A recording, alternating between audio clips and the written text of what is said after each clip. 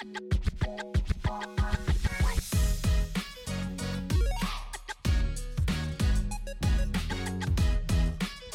everyone, and welcome to the first ever episode of Lifeline. I am your host, Sarah Wilkey, and I am so excited to get this rolling and just so thankful for each and every one of you listening.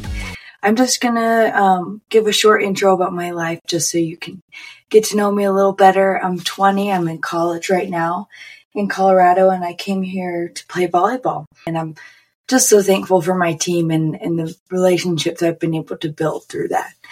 I grew up in Coeur d'Alene, Idaho, and was raised in a Christian family. They were absolutely incredible. They truly just modeled the love of Jesus in a lot of ways. And it was so incredible to have a family that led me to this. And speaking on that, as I went on, I think that I realized that my faith was mostly my parents, which is kind of, what it's supposed to be when you're younger, but I just never really built that personal relationship with Jesus. So I went on through high school, and I was always going to Young Life and Wildlife when I was in middle school, and then about end of sophomore year, junior year, it just really hit a deep place in my life, and I was just struggling so much. And I remember one night I absolutely felt so tired of just trying. And so I called one of my Young Life leaders, and she just answered, and I was like, what do I do? I'm just crying, and I was like, what do I do? And she just said, talk to God. And she sent me 3 worship songs, and she just was like, turn off your phone, sit there in silence, and just talk to God. And truly, I'm so thankful, because that 100% started my own personal relationship with the Lord. After that, I actually started to listen to worship music. Shout out to all the other people that grew up with Christian families, and they always had that Christian radio on when I was younger. Toby Mac and stuff. Great music still. But anyway, I never truly chose to listen to that for myself. And when I hit that point, I just was like, okay, I want to start a relationship with Jesus. And so I started listening to worship music. We were completely blessed with a new area director my senior year. And he brought his wife, and they had 1 kid at the time with him. And his wife was an incredible, and still is an incredible, role model in my life. She is 100% one of the best mentors I've ever had. She has led me through this life. I mean, she has helped me in every single aspect of life and to grow. And here's my questions, here's my tears, she is an incredible woman. And so is that family. I love that family so much. But anyway, I started meeting with her once a week. And she actually got me a Bible. I had one when I was younger, but I think it was like a different version, so I just never really understood it, So she got me this Bible, and it was a study Bible. It's still my Bible today, but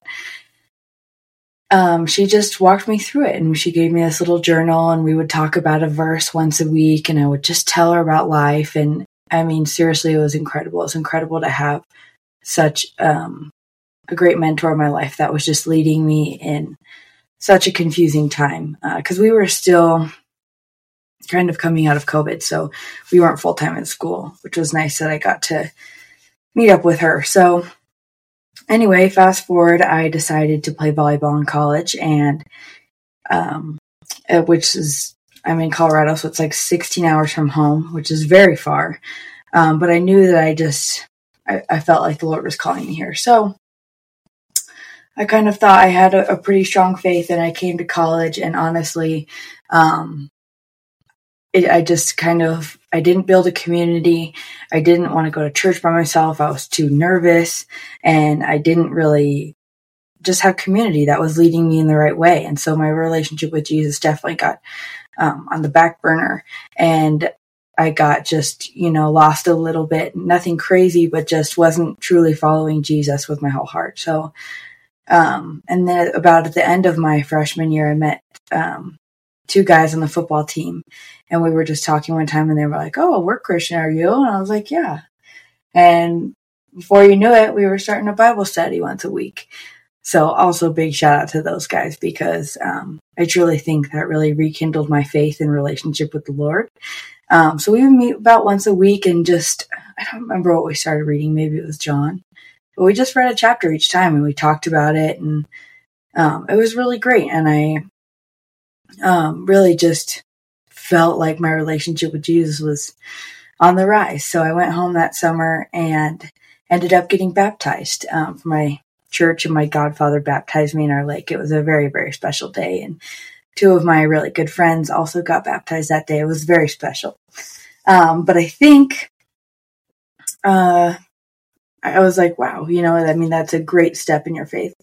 And which this sounds crazy to me now looking back on it, but I didn't even start reading my Bible, not through and through like a book in the Bible until actually that fall of my sophomore year of college. And I remember, I think it was Maddie Prue was starting a series, read a Proverbs a day for each day of the month. And so I was like, might as well.